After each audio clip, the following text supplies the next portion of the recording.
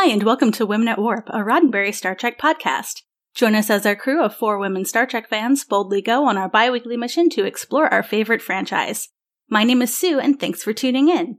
This week, I am on a solo mission from the crew, but I have 2 wonderful guests with me today. There is Holly. Hi. And Jonathan. Hey, everyone. And we are going to be talking about Star Trek merchandise / collectibles. So I couldn't have 2 more perfect people here with me today to talk about this topic. Very quickly first, I do want to remind you that our show is entirely supported by our patrons on Patreon. If you'd like to become a patron, you can do so for as little as $1 per month and get some awesome rewards from thanks on social media up to silly watch-along commentaries. And you can join us by visiting patreon.com/womenatwarp. You can also support the show by leaving a rating or review on Apple Podcasts or wherever you get your podcasts. And with that out of the way, we always like to have our guests introduce themselves a little bit, give us some of your history with Star Trek, anything you'd like to share. And we'll start with Holly. Hi, my name's Holly Amos. I worked for licensing for Star Trek for the brand at CBS for 5 years between 2012 and 2017. I then went on to be a executive producer on an officially licensed game. And I now actually work consulting with Roddenberry on their archives. So that's my experience with the Star Trek brand. I've been a fan my whole life, and I've worked for the brand in one capacity or another for about 7 years now. Fantastic. And Jonathan, you've joined us a few times before. Yeah. But why don't you remind everybody about yourself? Sure. Hi, everyone. Once again, my name is Jonathan Alexandrados, and apologies for my voice today. I'm getting over a cold, so that is why you're also getting a little Eddie Vedder in all this. Basically, I am here because I have been on the other side of Holly's work for my entire life. I've been buying the merch. I've been collecting it. I have a collection, numbers certainly into the thousands of Star Trek merchant, and that even makes me a small fry in the world of Star Trek collectors because we all know how extreme it can be. I'm here also because I've written a lot of scholarship, academic scholarship on the importance of collecting and specifically toys and action figures. I edited the first academic collection of essays on action figures. It's called Articulating the Action Figure, and it's out now from McFarland. So I'm here for all of that. Oh, and pronouns are they, them. I should just always like to say that. Awesome. Good to know. Cool. So, this is a very long topic. I think this is the most notes I've ever written going into an episode, clocking in at 6 pages for anyone who cares. This was suggested to us by one of our patrons. Jason wrote in, how much Star Trek merch do you have or want, given the licensing appears to be on the rise with a new series? How much is too much? A bat left over the fireplace? Of course, we're going to use this as a jumping off point, going all through the merchandise. But are there any of Jason's questions that you would like to answer before we get started? They're very easy questions. I mean, the answer is all of it. How much Star Trek do I all of it. Holly, you could probably be more specific than I am. I mean, here's the thing: is having been on the side of actually licensing it, there's so much of it, and there's always been a whole bunch of merchandise. Even when the franchise was sort of in a lull, there was a lot of merchandise, and I genuinely feel like there are collectors like you that want everything. But I feel like for me, it was always I kind of picked my battles. I know that there's a lot of people that are foaming at the mouth over like the Christmas ornaments. And I mean, that's good to mention because we're getting into the Christmas season, and that's what they choose to be really passionate about. So I feel like in terms of kind of not going crazy and not running myself into debt, that I would probably choose a couple of things like the Funko Pops or something that I would be really excited to collect. So yeah, that's how I would say do it. There's a couple of things that I collect that are specific to Star Trek, but I don't collect everything. I just don't have the space or the money for it. Well, and what Holly says is true. I mean, I did, after all, buy the smallest storage unit that they had, so therefore this is finite. So her call should be heeded. But I think that to me, to refine my answer a little bit more, Star Trek merch for me personally has always been at its most charming when it has been at its least expected. So, for example, you go into the 7-Eleven and you see the cup.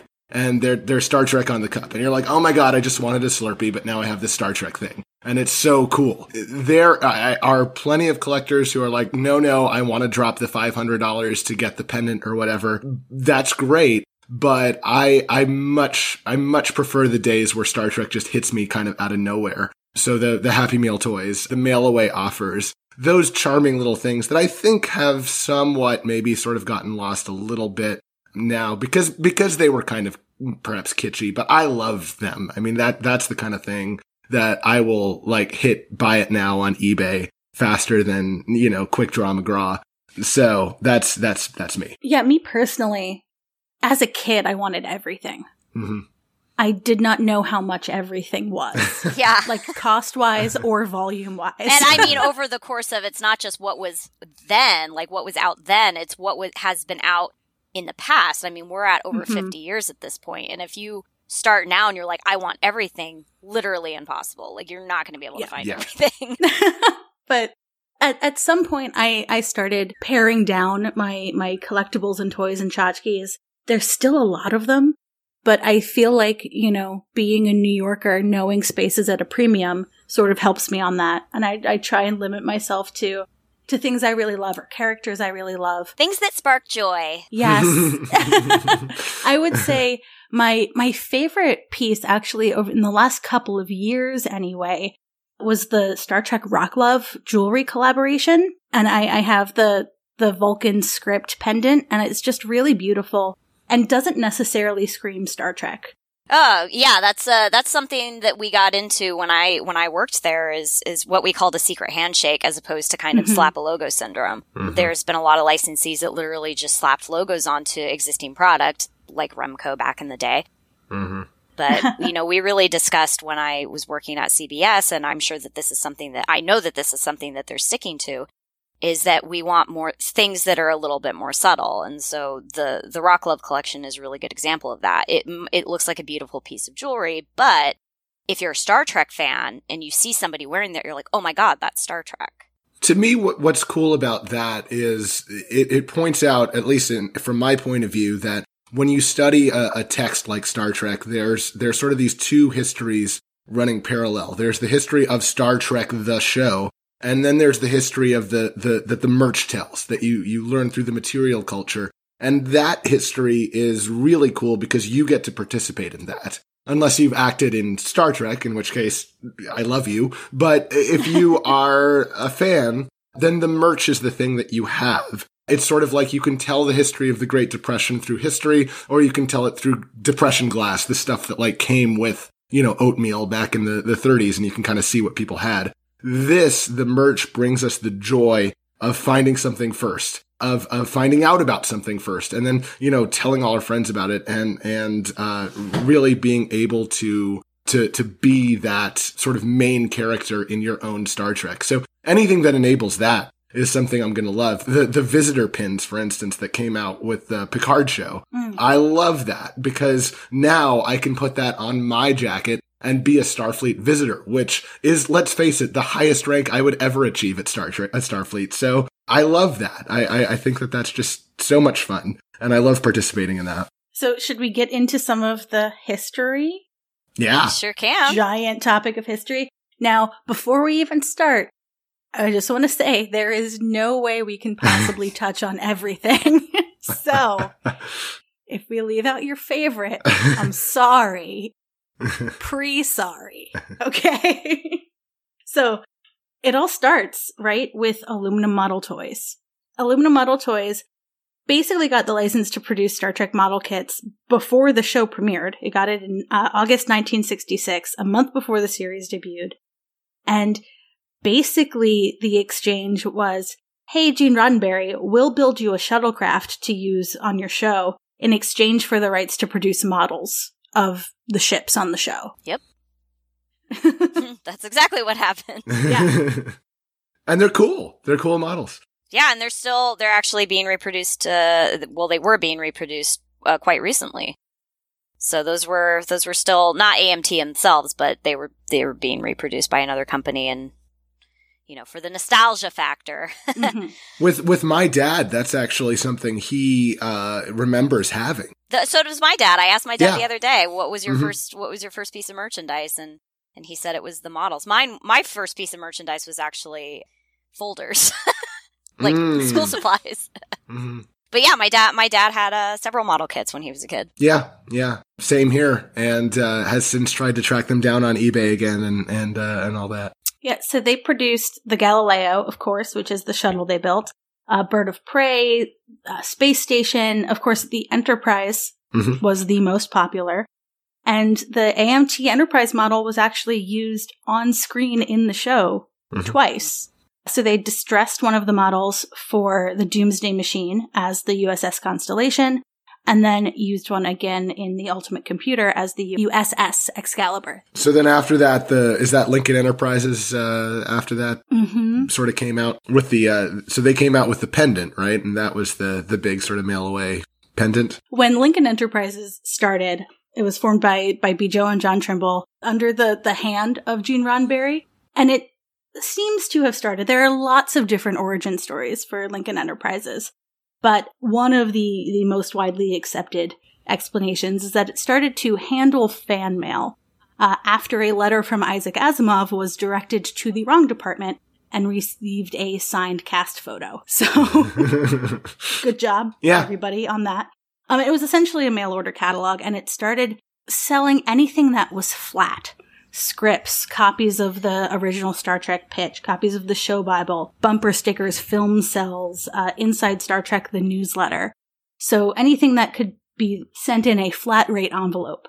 And then eventually got to larger things. What I think is cool about that is how that really did impact the show in the sense of the Vulcan IDIC symbol is sort of made to be sold in that catalog. And you often sort of study merch going the other direction. It's the show creates the thing, and then the merch sort of spins it off into whatever. In this case, you sort of see the merch being like, hey, we have a need for a thing. And the show is like, oh, I got you. Here's this pendant you can totally sell. Yeah. So Inside Star Trek #1, the very first catalog / magazine, whatever you want to define it as, had a piece on a Vulcan pendant.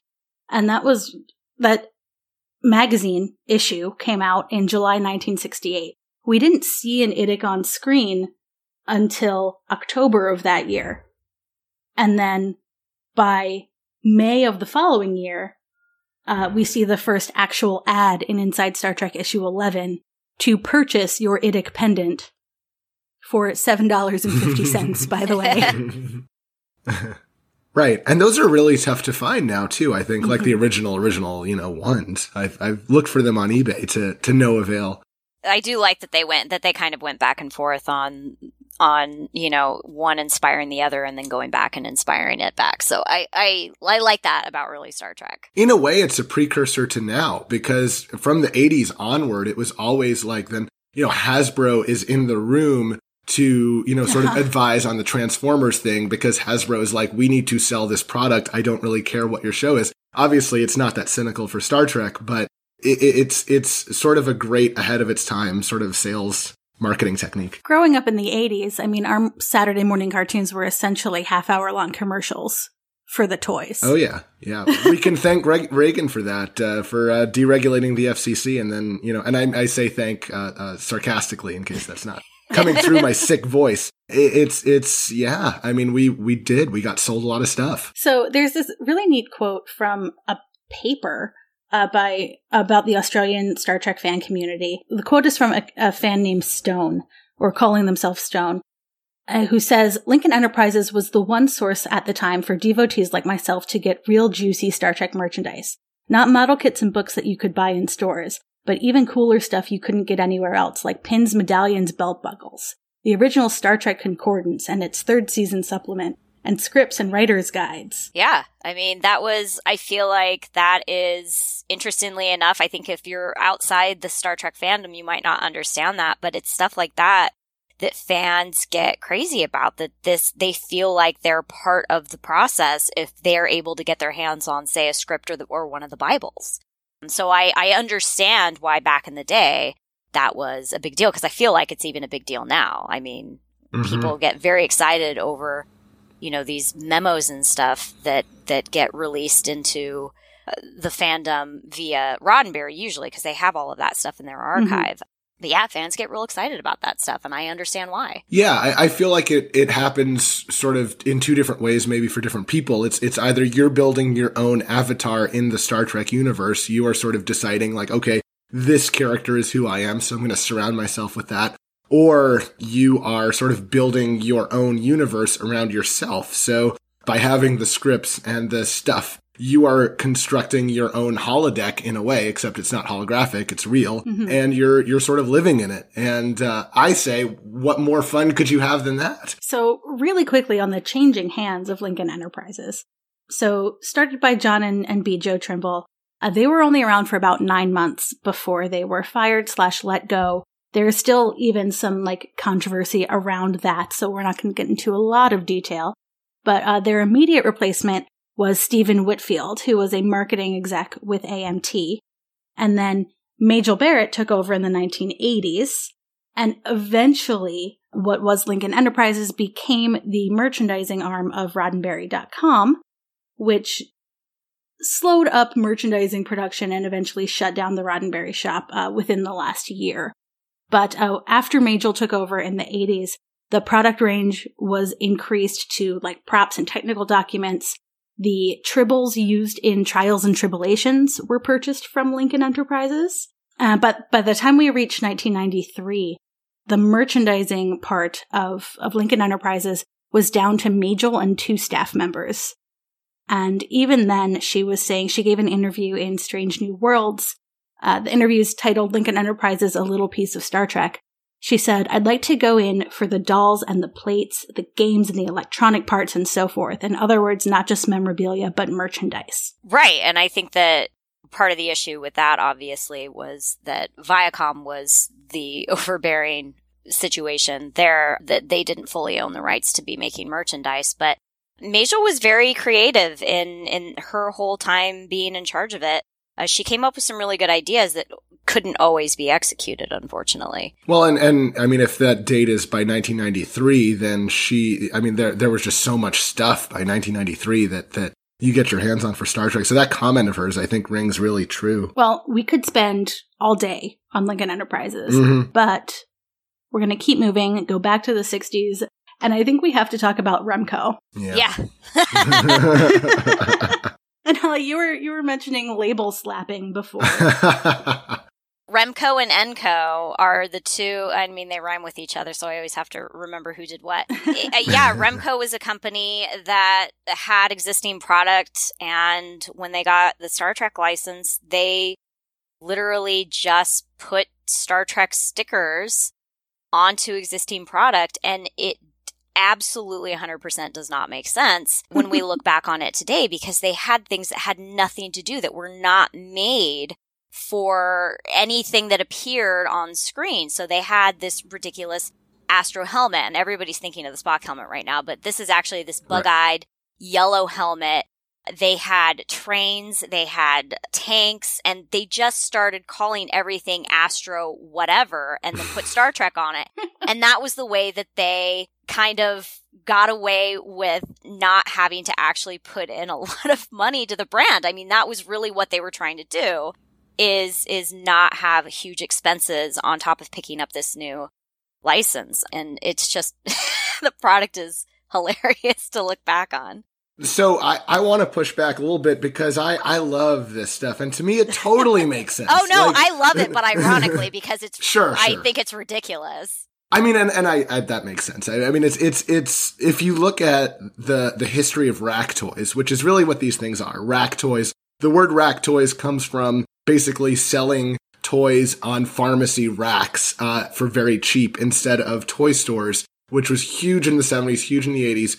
And it basically happened like that. This is why you have a pair of handcuffs that are branded with the Incredible Hulk. I don't know why. You have the same motorcycle that's used for Ghost Rider and Chips. I don't know why. But then, you get into that area with Star Trek 2, where this was a whole movement that was going on, where companies realized, look, we have this product. If we could put 1 million stickers on it, if a handful of people buy them in pharmacies, we'll make a profit. Kids are running around pharmacies all the time, grabbing toys off the shelves. And all of a sudden it becomes, mommy, can you buy this for me? Or daddy, can you buy this for me? Or whoever. The companies making these things feel like, well, yeah, who's going to resist that?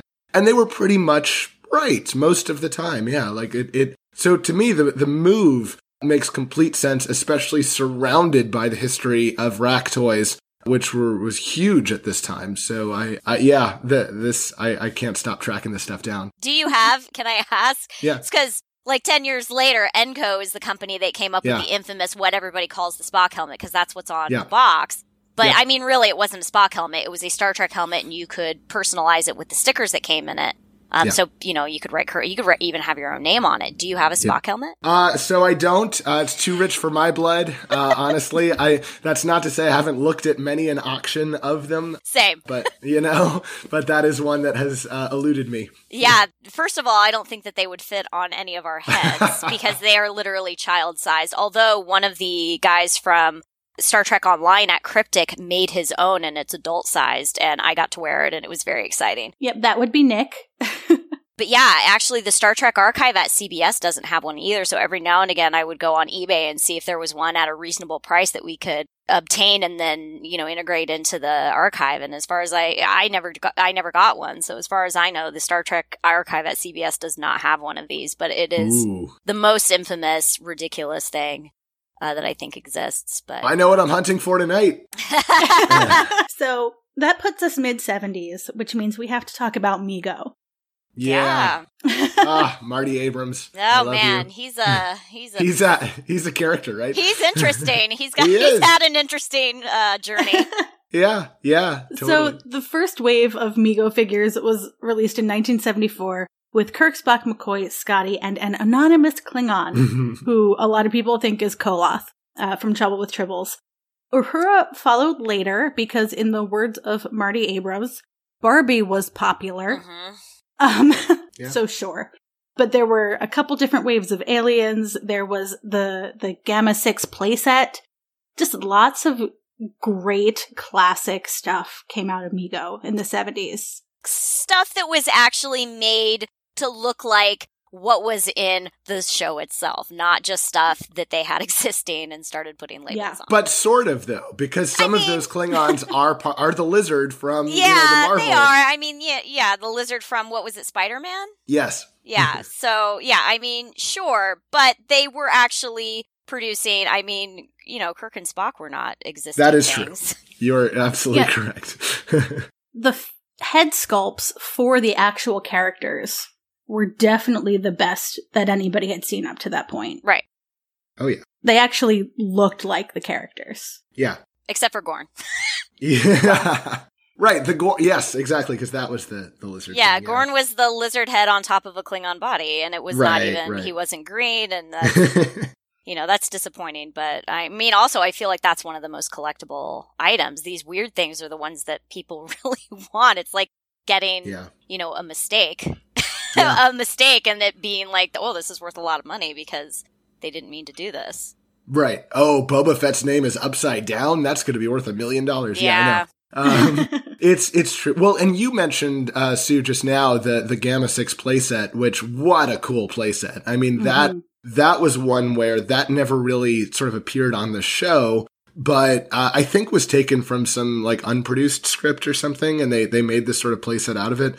With many, many, many liberties, obviously. But the monster in the playset was a glove that you put your hand in, so your hand became the monster, and it was just, it's so cool. Remember the commercials for those? Yes! Well, he disappears in the transport chamber. The commercials are real fun. They're great. Yeah, Mego, I think, really had something there. And they learned kind of with Planet of the Apes, which they had done before that. And they kind of saw how that licensing really could make a product take off, because that's an important sort of transition to talk about too. In the bigger scope of toy history, the transition from sort of, we're going to make this rando toy to, no, this toy is branded from, this property. And you saw that in the 60s with Marx doing Marvel, and you saw that, in other places. But that was actually a lesson that had to be learned to make product from a show or from a movie.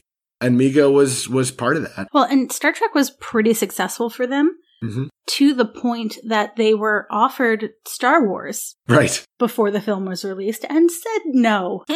So, great job. Again, to quote Marty Abrams, and this is in The Toys That Made Us, the Star Trek episode of The Toys That Made Us on Netflix, he said that Mego controlled 75% of male action. True. Excellent phrasing. Yeah. Before Star Wars. And then with Star Wars licensed to Kenner after 1977, for Mego, that percentage dropped down to 30%. Yup. Yeah. Yep. I mean, here's the thing. Like, I know Marty Abrams personally. I've interviewed him in the past. And I mean, he's a lovely, lovely, lovely person. And I think that he's good at the toy business, as sort of an interesting character overall, and is now part of the revival too, because Megos are back on shelves. And I know I'm jumping ahead a little bit, but just to sort of say that stuff landed so well that now you could bring it back and it still works. Yeah, and they're not like recreations by another like he's involved with it. Right. Yeah. Which is wild to me. I have a Mego Uhura on my shelf right now. Yeah. Yeah, so it's not like recreation by an entirely different company kind of pretending to be this nostalgia company back in the day that was successful. Like, he's involved. Oh, yeah.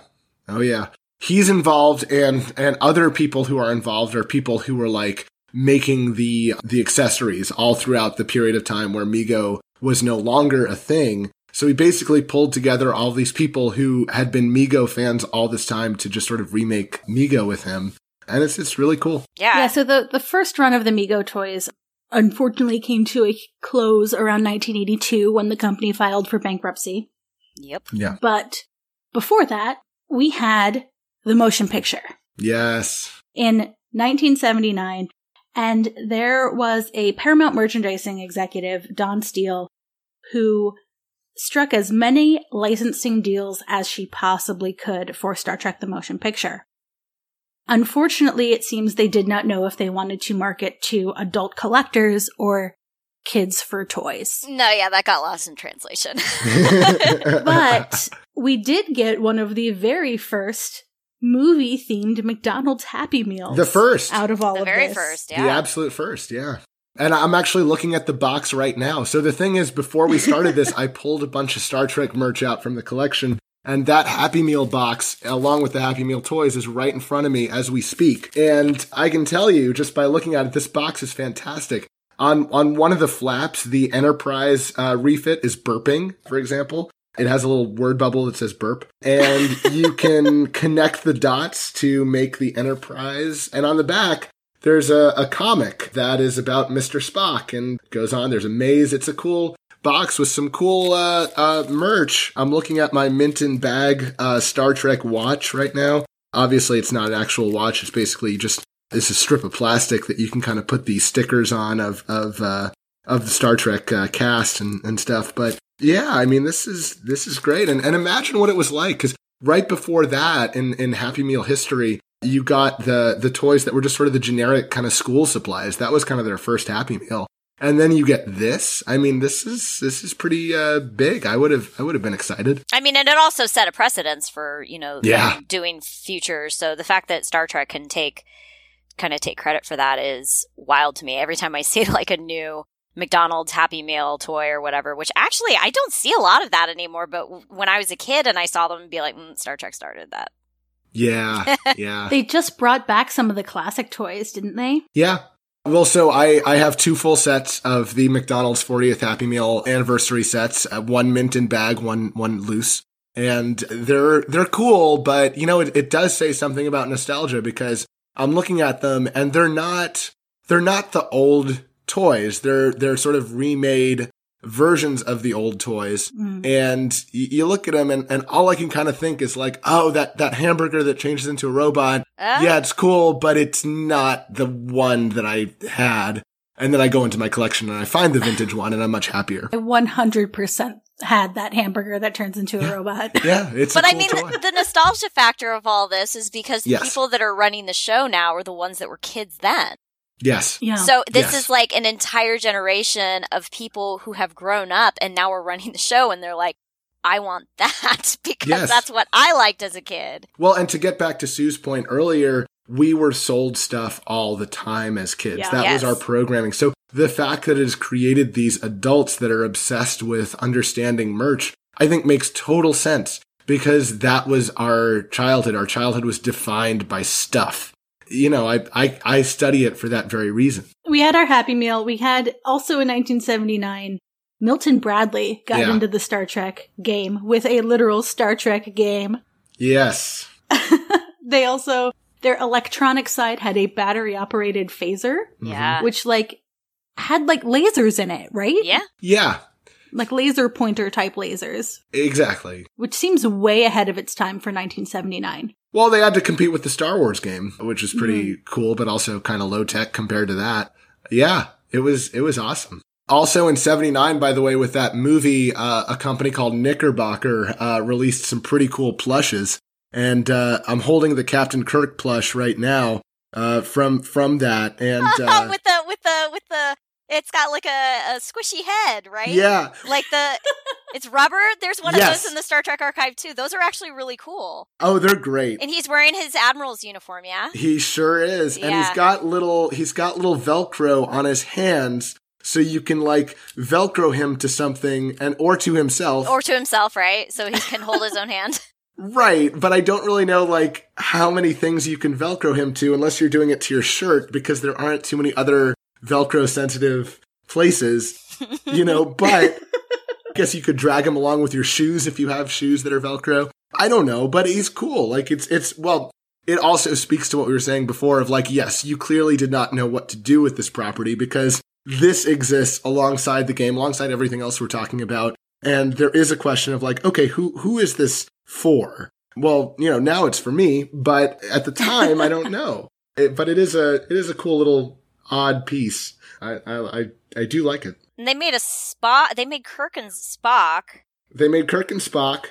Did they make anything more than that? No, that was it. I didn't think that they did because I mean those are the two that we had that the CBS archive has. So I didn't think that there was any more. I liked those. I thought I thought those were cute little guys. So Same here. Well, so I think that if we're talking about the 70s, we should probably talk about the Star Trek comics that came with the record.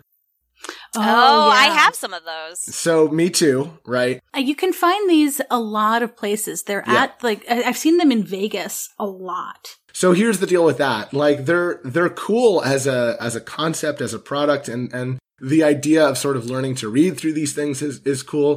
But if you know the Star Trek comics that came with the record, you know that Uhura is replaced by a white blonde woman in those comics. And so if we're talking about sort of merch decisions that were made that fundamentally changed the source text, there was one big one in the 70s, and it was that. And I think that we sort of have to acknowledge that and say, like, yeah, merch certainly doesn't always get it quite right in ways that are not exactly funny. Like, I wouldn't point to that and be like, oh, haha. It's like, no, it's a serious kind of oversight. Yeah, that's actually, I would have really loved to have been a fly on the wall in the conversation that led to them doing that just to see what their thought process was. I mean, obviously, I kind of know what their thought process was, but yeah, that is definitely problematic. Yeah. The story that I have heard is that the colorist had never seen the show. Mm-hmm. So they were just guessing. Okay. But I don't know how true that is. That's the same argument that they had for the animated series back in the day. The reason why, you know, Tribbles were pink and all of that stuff was that the colorist was colorblind. Right. Or racist. Sort of the same, but I feel like that's a weak argument. Yeah, and the animated series book by, you know, friend of the show, Aaron Harvey, debunks that. And that was just, that pink-purple thing was just that guy's color scheme. Yeah. Right. That's what he liked. That was his, like, color theory. So that whole thing is, like, completely untrue, which is why I think that, you know, them saying that about those comics is probably also untrue. I agree. I mean, because if I'm assigned to make something out of something I've never seen, at the very least, I will ask somebody, hey, what does this person look like? And they will tell me. I mean, I feel like that's what you do as a professional. You do your due diligence so that you can do your job. Right. That's incorrect. Fun times in the 70s with Star Trek. In terms of interesting mistakes, though, the next item that I'm holding from this era is the collection of paper party plates from from the time in which the USS Enterprise is listed as NCC 1311. Yeah. McCoy is wearing yellow. Kirk is wearing red. They are branded as fast color plastic coated plates for hot or cold food. This is the 8 to 6 3/4 inch plate variety. I don't see an exact date on them, but they are from Party Creations. I'm assuming late 60s, early 70s is my guess on those. I think I was with you when you found those. You might have been, yeah. Well, yeah, that's possible, actually. If I remember correctly, they also had napkins and cups. Oh, yeah. And I think there's a Mylar balloon that was part of that collection as well. Oh, my. Yeah. Yes. And yeah, they were also ridiculous. Oh, yeah. Yeah. I do think we need to jump into the 80s. Yeah, probably should. This is where some stuff really starts picking up, because, of course, at the end of the decade, you have Next Generation. Oh, but the beginning of the decade was so sad. It was. Yeah. Because of what happened with the motion picture. Nobody really wanted to license Star Trek movies. Wrath of Khan had almost no licensing in 1982, although there was a digital wristwatch that was label slapped. It was basically like Space Invaders game. And what I think is really cool, the Hamilton Collection plates started in 1983. Holly summed it up well.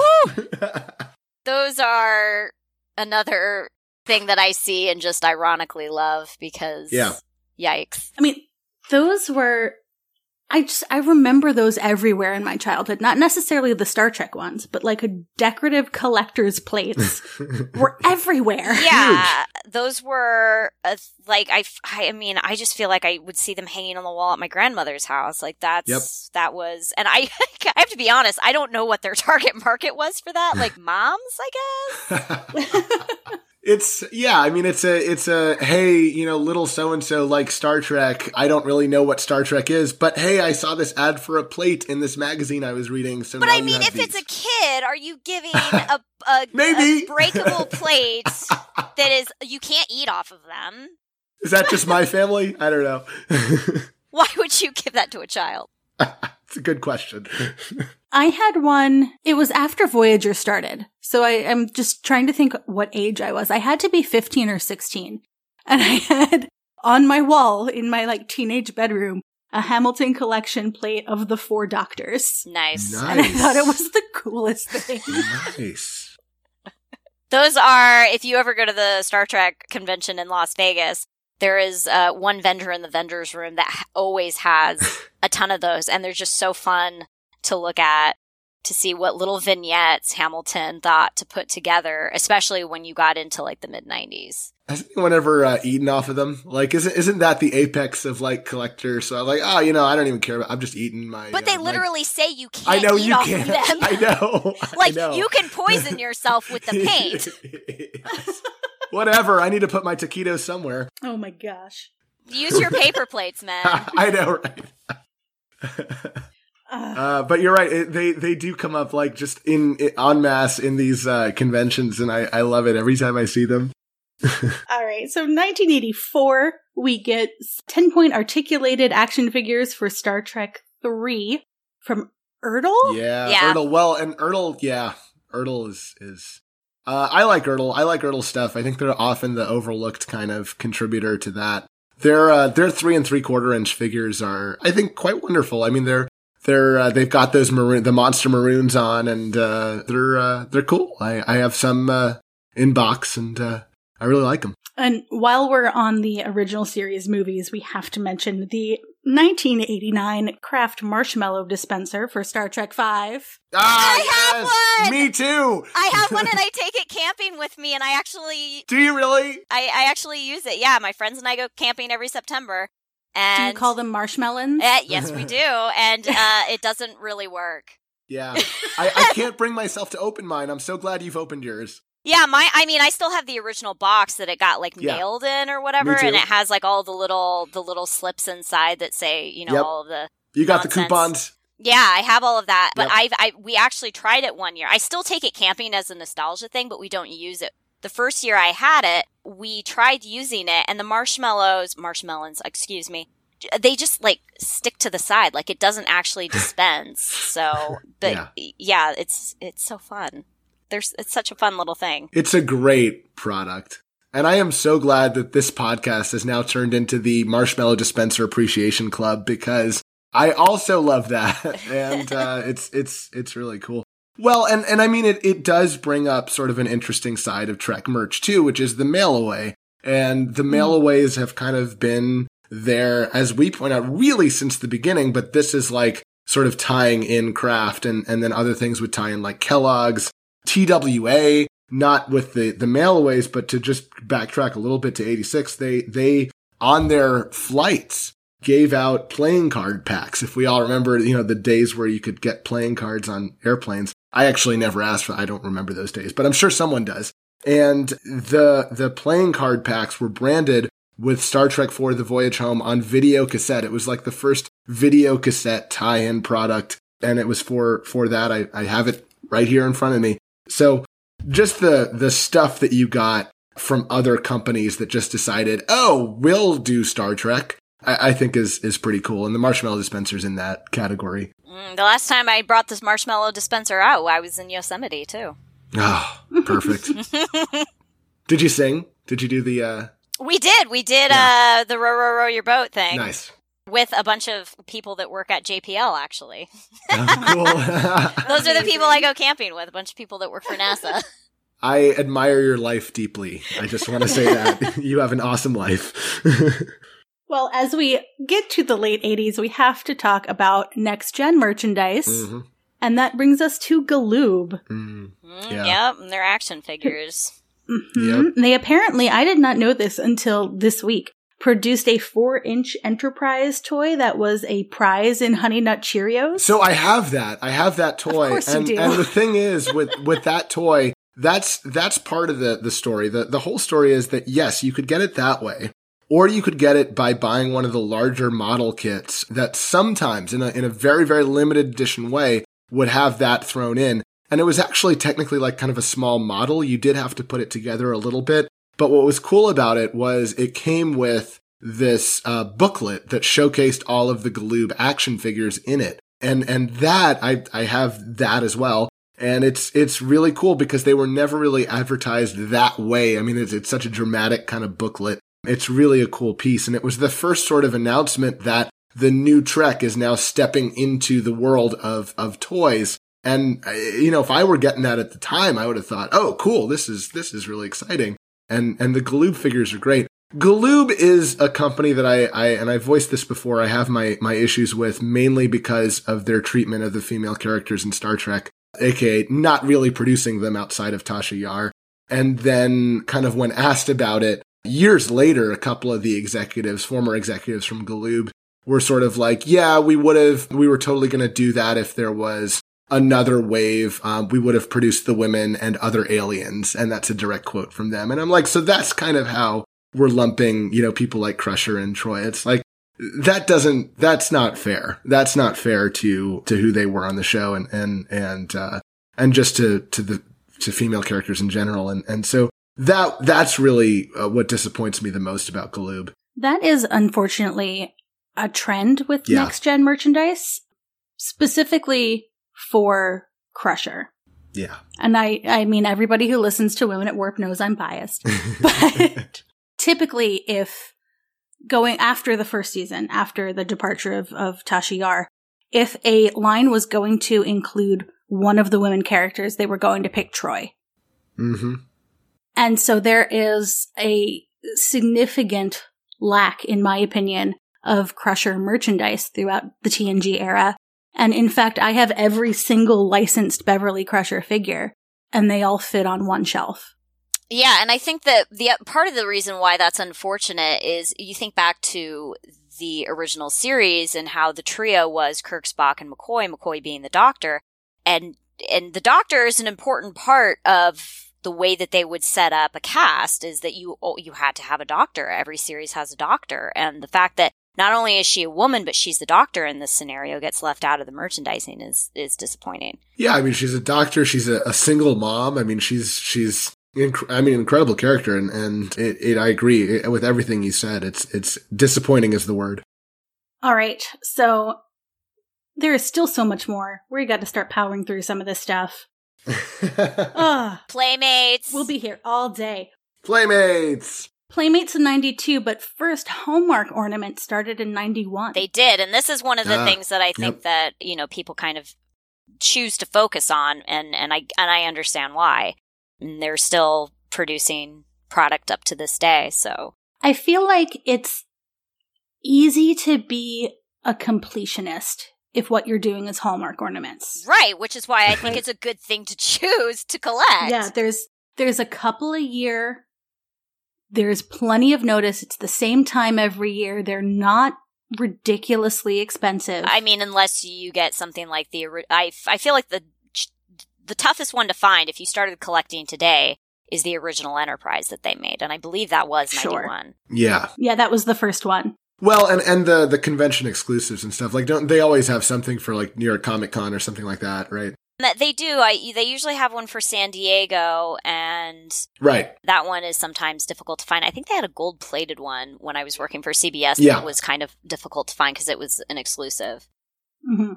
Yeah. But, I mean, if you're a completionist, that's a pretty easy thing to go with. Right. And they were the first really to make animated series merch. I mean, because they just did the ornaments for a couple of them for the animated series. I think they made Emrys and Eric's, yeah. Yeah. I love Eric's. I love him. Back to Playmates in 92. Which were, those are the action figures that I grew up with. Oh, yeah.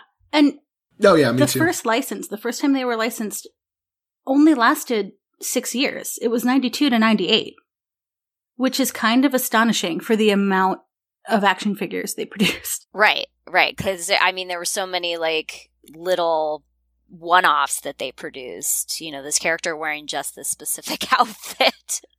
Right. And some of those are quite sought after. I mean, Data in the red tunic is really, really sought after. And obviously, the more common ones are frequently in the dollar bins at some of these toy shows and conventions. But the rare ones, I mean, still are pretty looked after. The Thomas Riker one, dropped in price recently, but when I was a kid, that was all the rage. And also the, Tapestry Picard, and more mail-aways with those, and, more of those included with other things like the VHS that came with the Worf action figure. That was Playmates. So a lot more sort of intermingling of figures with other stuff there. Remember the Tom Paris as, like, the mutation of himself? Oh, from God. Threshold. I've given that as a gift so many times. Yes. The worst episode. Totally. I do want to note that, Jonathan, you and Jara did an entire episode of Women at Work on these action figures. That is episode S5, released back in March 2016. Can you believe it? So for a lot more detail on Playmates in particular, go listen to that episode, because we don't have time to do it here. But it does say something like, once you drop that name, it opens up all of this. And I think that says something just about the power of that figure line, that we all are just so invested in it. Something that I love, and I had right from the start, was the 1996 30th anniversary Star Trek Barbie. I have a set too. Yes, same. I could have sworn that that somebody told me that Barbie made a Star Trek set a lot earlier, like in the 60s, and that this wasn't the original. But I can't find evidence of that anywhere. I think 96 was the first time Barbie was, I mean, we did the 30th, and then we did the 50th, which I was part of that. That was an interesting process, especially the Vina Barbie doll was interesting to do. But yeah, I think 96 was the first time Barbie was directly involved. I really doubt Mattel would have done that in the 60s. They were marketing, in a pretty traditional way to a girls market. I don't know that that's something they would have even taken the risk on then. So 2001, we had Art Asylum and Diamond Select come onto the scene. They started with the Enterprise figures, and even one of their TOS era phasers was used on screen in Enterprise's Mirror episodes. And now that phaser is sought after as a screen-used prop. Yep. So that's pretty cool. I'm just going to power through some of these. 2009, we had a Burger King toy tie-in, sorry McDonald's, for Star Trek 2009. Yep. With cups. Yeah, I have a couple of those cups. Yep. I have the weirdly shaped Spock on my dresser. 2008-2009, Playmates came back on the scene for part 2. That's also when we got QMX was licensed for Star Trek 2009. They got a fuller license for everything in 2012. 2012 also got us Eagle Moss when they started their ship replicas. 2013, Hasbro was licensed for Star Trek Into Darkness, and we got the Creo, the sort of block Lego-esque Enterprise. Yeah. Fake Legos. 2013 brought us Funko Pop. I'm going to spend a little more time here because I have some Funko Pop issues, which includes that the original line, the TOS line, was Kirk, Spock, and Scotty, not even McCoy, Scotty, a generic Andorian, a generic Klingon, and an Orion slave girl. The reason that they did Scotty was so that they would have a red shirt. Yeah, so that they would have all three colors, and then they did. I suppose that makes sense. But the one woman character released is literally a slave. A slave girl, which is great. The next gen figures were Picard, Riker, Worf, Geordi, Troy, Data, Locutus, and a generic Klingon, which looks exactly like Worf. So no Beverly. No Beverly, no Uhura, no really anybody, and any of the women characters except for Troy at this point. And for the Star Trek Beyond line, they did release Uhura Bones and Jayla. So it was a much fuller cast for Star Trek Beyond figures. There were 9 of them, but they had not released any more. There were no DS9 or Voyager figures, and it appears that Funko no longer has the Star Trek license if you search their website. Yeah, I don't think they do. Everything you say is spot on, and it's something I've written about with Funko too. It's because there are other sort of ways in which they do this. When they released their Jurassic Park Funkos, there were no human female characters in that line except for Ellie, who was not independently sold. She was sold as part of the Gas Jeep, which was branded as Gas Jeep, and you just sort of got it, and there was an Ellie in it. So I don't know what's going on. It's really troubling, though, and I think you're right to call attention to it. But moving on from Funko, we'll jump to the 50th anniversary. Yay! Where we got more Barbies, we got Build-A-Bear, we got MAC Cosmetics. Yep. Mega Blocks, the wooden pin mates, I think, came out of the 50th anniversary collection. I'm sure there's more that I'm missing. Yeah, the Barbie I mentioned before that I was involved in that. Mattel would come up to the Star Trek archive with little heads of the Vina character, which was a San Diego Comic-Con exclusive, I believe, and several different versions of the green. And I remember on 2 different occasions them coming up and us having hours-long conversation about the shade of green and whether it should be a blue undertone, which is what I was fighting for, or a yellow undertone, which I thought was more Enterprise-esque, and so I was fighting kind of against that.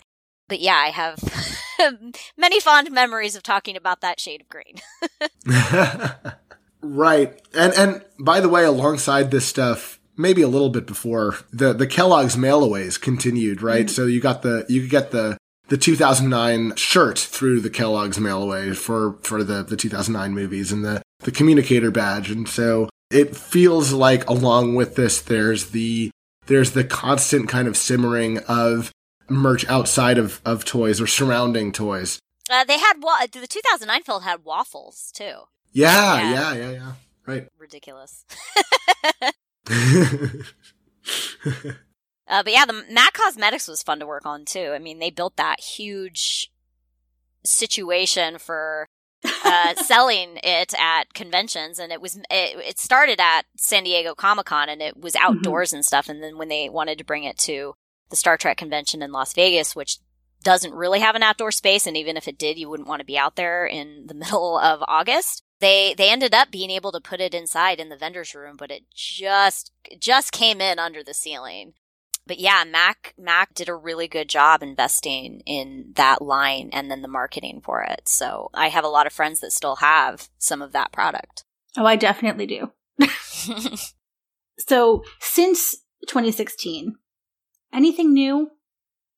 I couldn't think of anything that has actually really been released as a line. I know we've gotten some Titan minis for Discovery We've gotten the Gentle Giant Saru bust. We've got the Picard wine and wine glasses. Diamond Select has done, they did the Kirk and Spock from the Abrams movies plus a Borg, which is actually a really cool Borg, where you can replace the eyepieces and arm pieces and stuff like that. There's been a lot of books. They've done a lot of interesting books. They got into doing the autobiographies of the captains. They got into doing some parody books, like Fun with Kirk and Spock and stuff like that. So I feel like and then obviously like the alcohol that they've gone into, the spirits and the wine, and there's actually a beer licensee as well.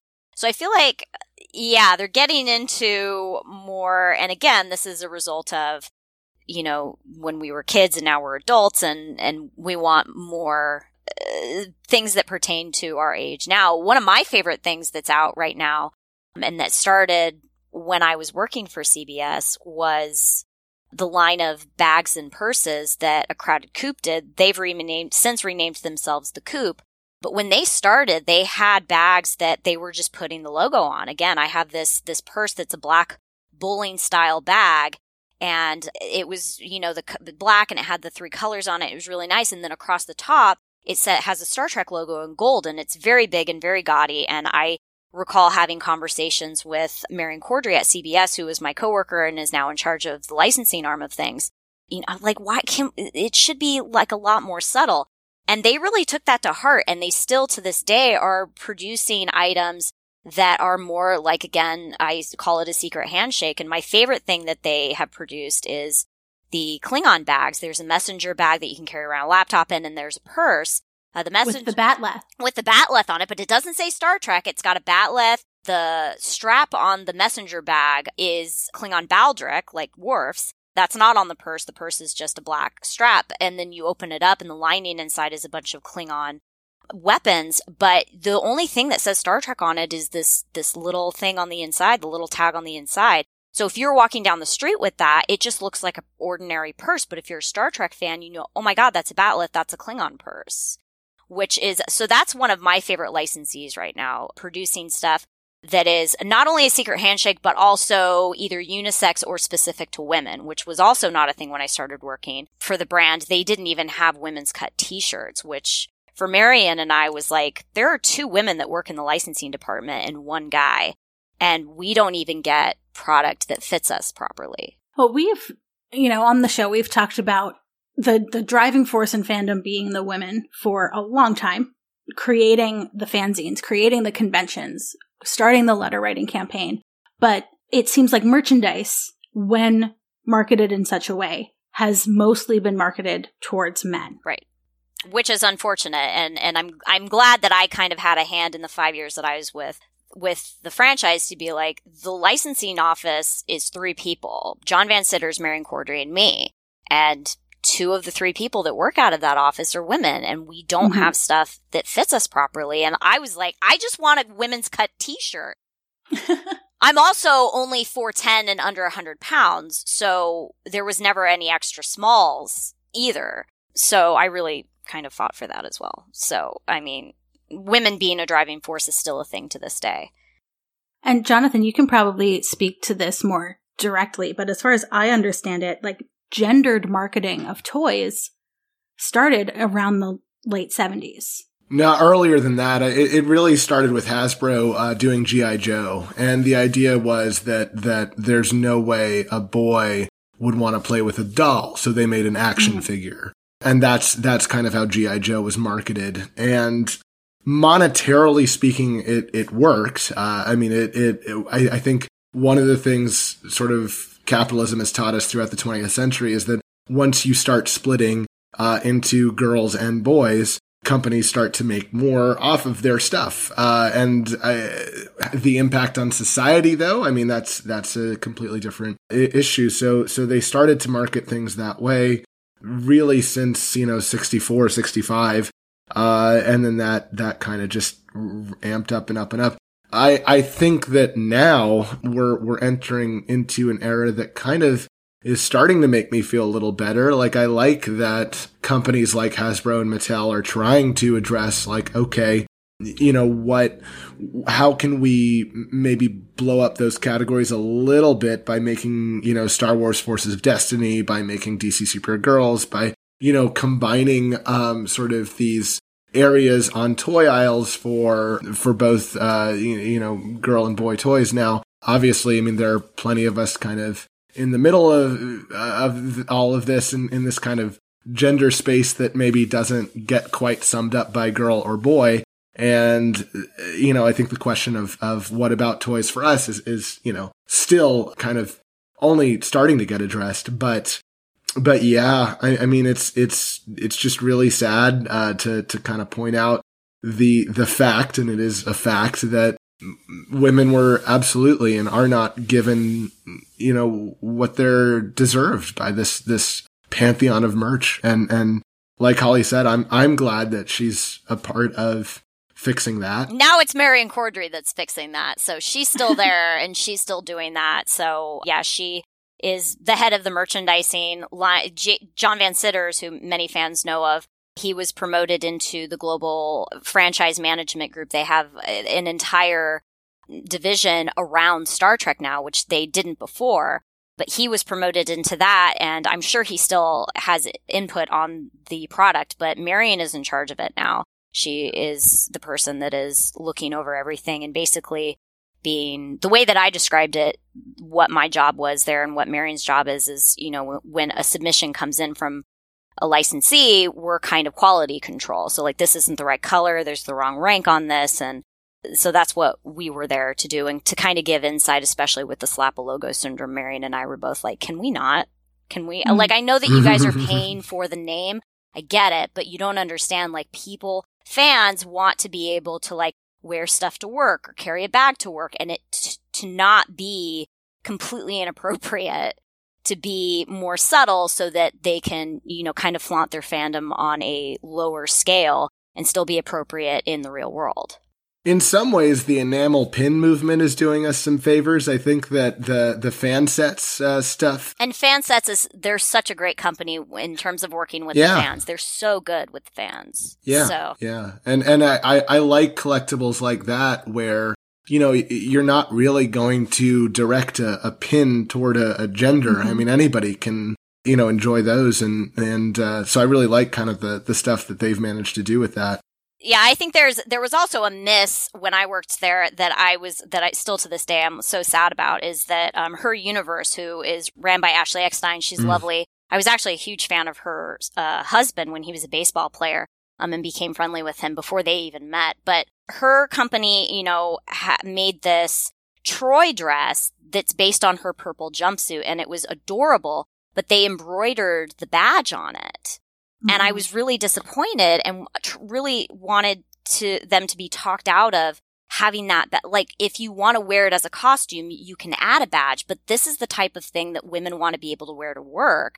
And that badge being included and non-removable was I really wanted them to not include that. And they ended up including it, which was a bummer, in my opinion. Yeah, I love Her Universe. Yeah, she's a wonderful person. They do good work, but that was the one miss that I was like, And can I just say to the point about Her Universe, thank you for mentioning that company, because as somebody, who's non-binary in a masculine body, I actually wear Her Universe stuff. I'm wearing it right now, and I love it. I mean, it really makes me feel great to get to wear something that is designed from this woman company to, that's marketed to women. But I mean, as a non-binary person, like, I just love that, there's stuff there that I can wear, and it really makes me feel great.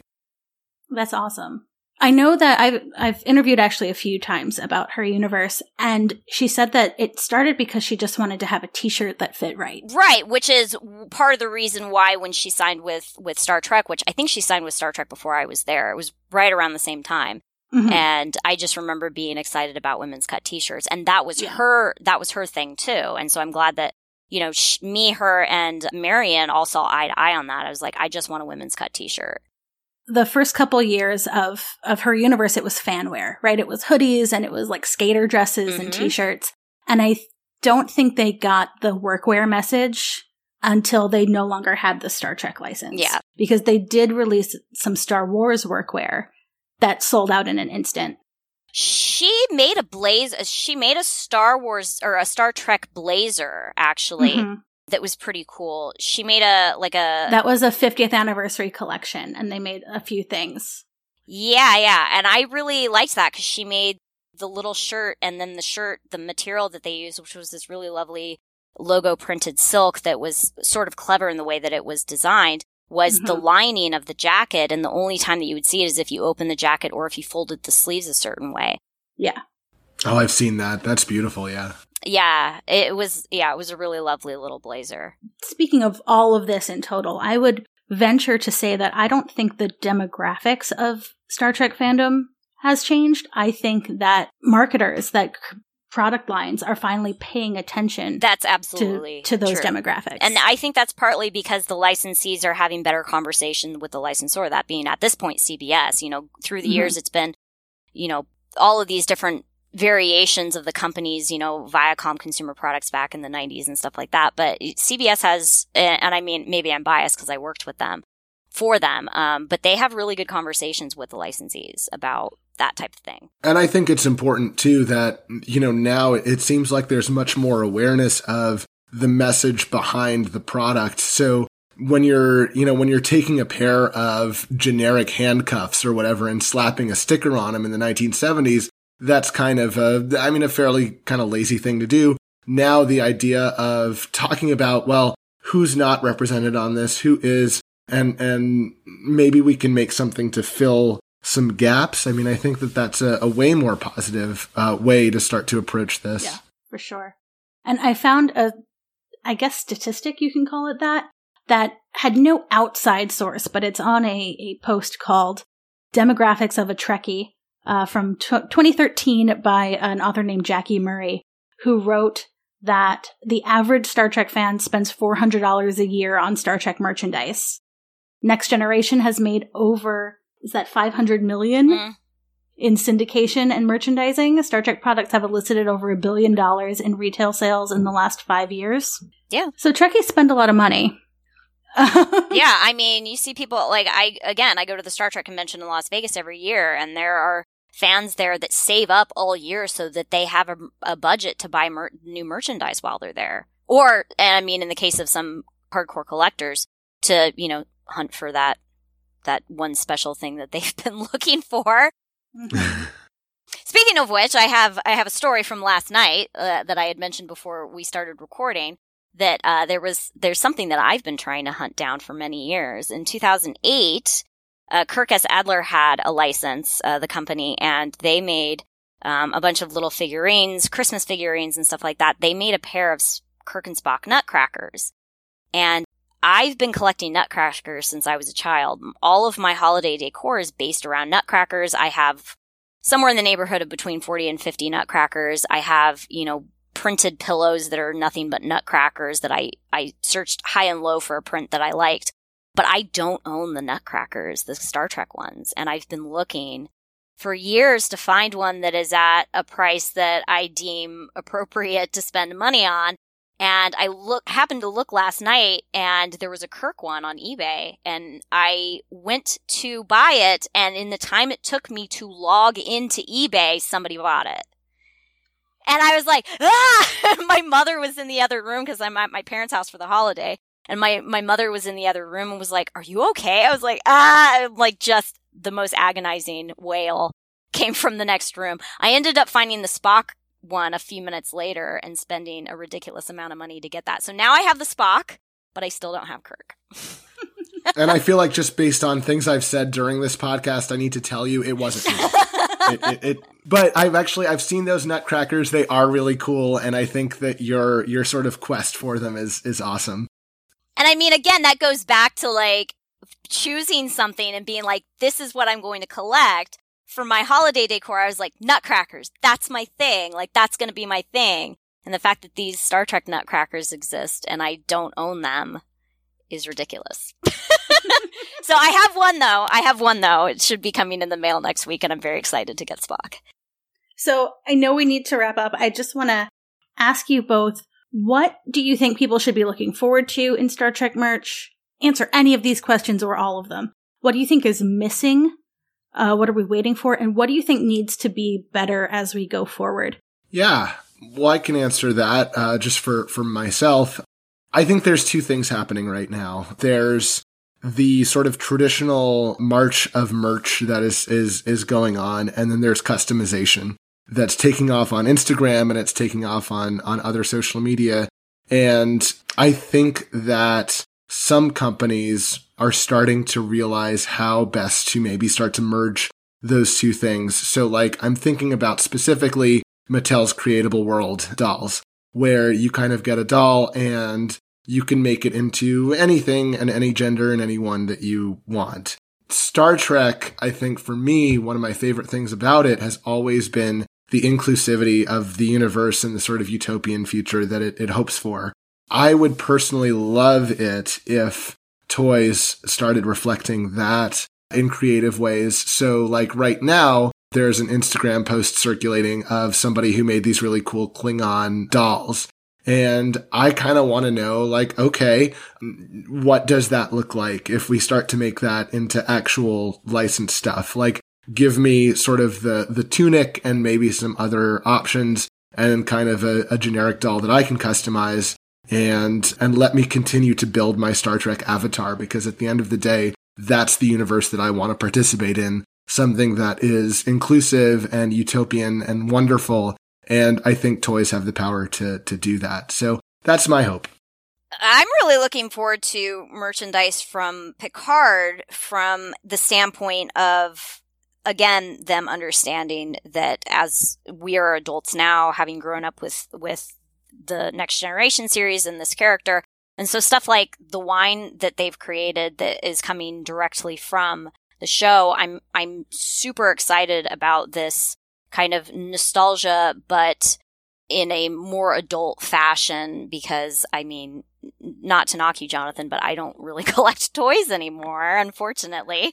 So I'm looking for stuff that I can kind of work into my everyday life. Like, that's why I really like the bags that the Coop has made. And I love that the franchise has alcohol licensed in every incarnation. They have spirits, they have wine, and they have beer. And so I'm really looking forward to seeing where kind of the more adult side of this is going to go, especially in terms of the nostalgia factor from existing characters that we grew up with. Should we say like our favorite Star Trek merch thing? I guess we did that with the Nutcrackers. No, that's not actually when people would come into the Star Trek archive and we would be like giving them a tour and showing them around, which was mostly licensees because the archive is actually a secret location. But I would show them, my favorite thing in the archive was a pool float shaped like the Enterprise D. Oh my gosh.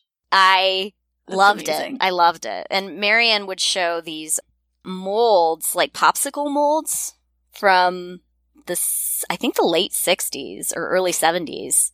And they were not well made at all. And the faces were all contorted and stuff in these little molds. But yeah, the pool float is probably my favorite piece of merchandise that has existed. Because it's just so well made. What's your favorite piece of merchandise that you at one point owned? How about that? I can tell you mine right now. It was given to me by my high school librarian. It was a giant cardboard Enterprise D that I guess they got to like hang above the science fiction books in the library or something, but we couldn't for some reason in my school. So my school librarian was like, hey, I have something for you. And this thing had to be like 4 feet long. So I just like on the bus one day, get off the bus and go home, and I've got this giant cardboard Enterprise, and my parents are like, what did you do? And I had that thing for years. And I think it finally got like dry rot or something. Aww. Yeah. It's sad. It doesn't exist anymore. I don't know if I have it. I mean, when I was a kid, most of the merchandise I had was like office supplies. So they're like folders that have, long been thrown away. I think my favorite piece of merchandise that I own right now is the warp core charger that goes in your car. Mm. Oh, that's cool. I have one. I gave my dad one, and they're just, again, it doesn't say Star Trek on it. It's something that is functional. it looks cool, it does something, but if somebody were to get in your car and not be a Star Trek fan, they wouldn't know the difference. But if they were, it'd be like, oh my God, that's the warp core from the Enterprise D. So I really love things that have kind of a function. So I think that's actually my favorite piece. I use that every day. That's my favorite piece of merchandise right now. So I have two answers. One we've already talked about, which is the marshmallow dispenser. That actually legit is my favorite Star Trek thing, because where did that come from? I don't know, but I love that it exists. But the other thing is sort of this first piece of Star Trek merch that I ever remember owning. And it was that Galoob die-cast metal Enterprise D that they for some reason sold to children, and the paint chipped like crazy. And the thing weighed a ton, and you could legitimately kill someone with it. I still have it, like, by the bedside. I don't have a baseball bat. I have that Enterprise D. And if anyone breaks into my house, I'll chuck it at you and it'll kill you because it is that heavy. And I love it. I remember spending hours as a kid trying to get the saucer section to fit right with the battle bridge, and because it did the separation thing. I remember so much fun surrounding that toy. And so I think, you know, even though there are other sort of quirky answers, when I actually think back and remember those times playing with that, I'm the happiest. Oh, that's fantastic. Well, thank you both so much for having this conversation with me. I know it is longer than a standard episode, but I think this was a ton of fun. Holly, if people want to find you on the interwebs, where can they do such a thing? I am super active on Twitter, especially about all things Star Trek and my adventures kind of working for the franchise. So you can find me on Twitter at HollyAmus22. And Jonathan? So Twitter at JAlexan, JALEXAN. Facebook, Jonathan Alexandrados. Twitter at toy_circus. So all of those are places to find me. I'm also starting a podcast this month called My Plastic Life, available wherever you get your podcasts. That's a clever title. And for Toy Circus, you mean Instagram, right? Yeah, what'd I say? Twitter. Oh, whoops. Instagram. Yeah, Instagram. Thank you. And I'm Sue. You can find me on Twitter at Spaltor. That's SPALTOR. And to learn more about our show or contact us, visit womenatwarp.com or find us on Facebook, Twitter, or Instagram at Women at Warp. You can also email us at crew@womenatwarp.com. And for more from the Roddenberry Podcast Network, visit podcasts.roddenberry.com. Thanks so much for joining us.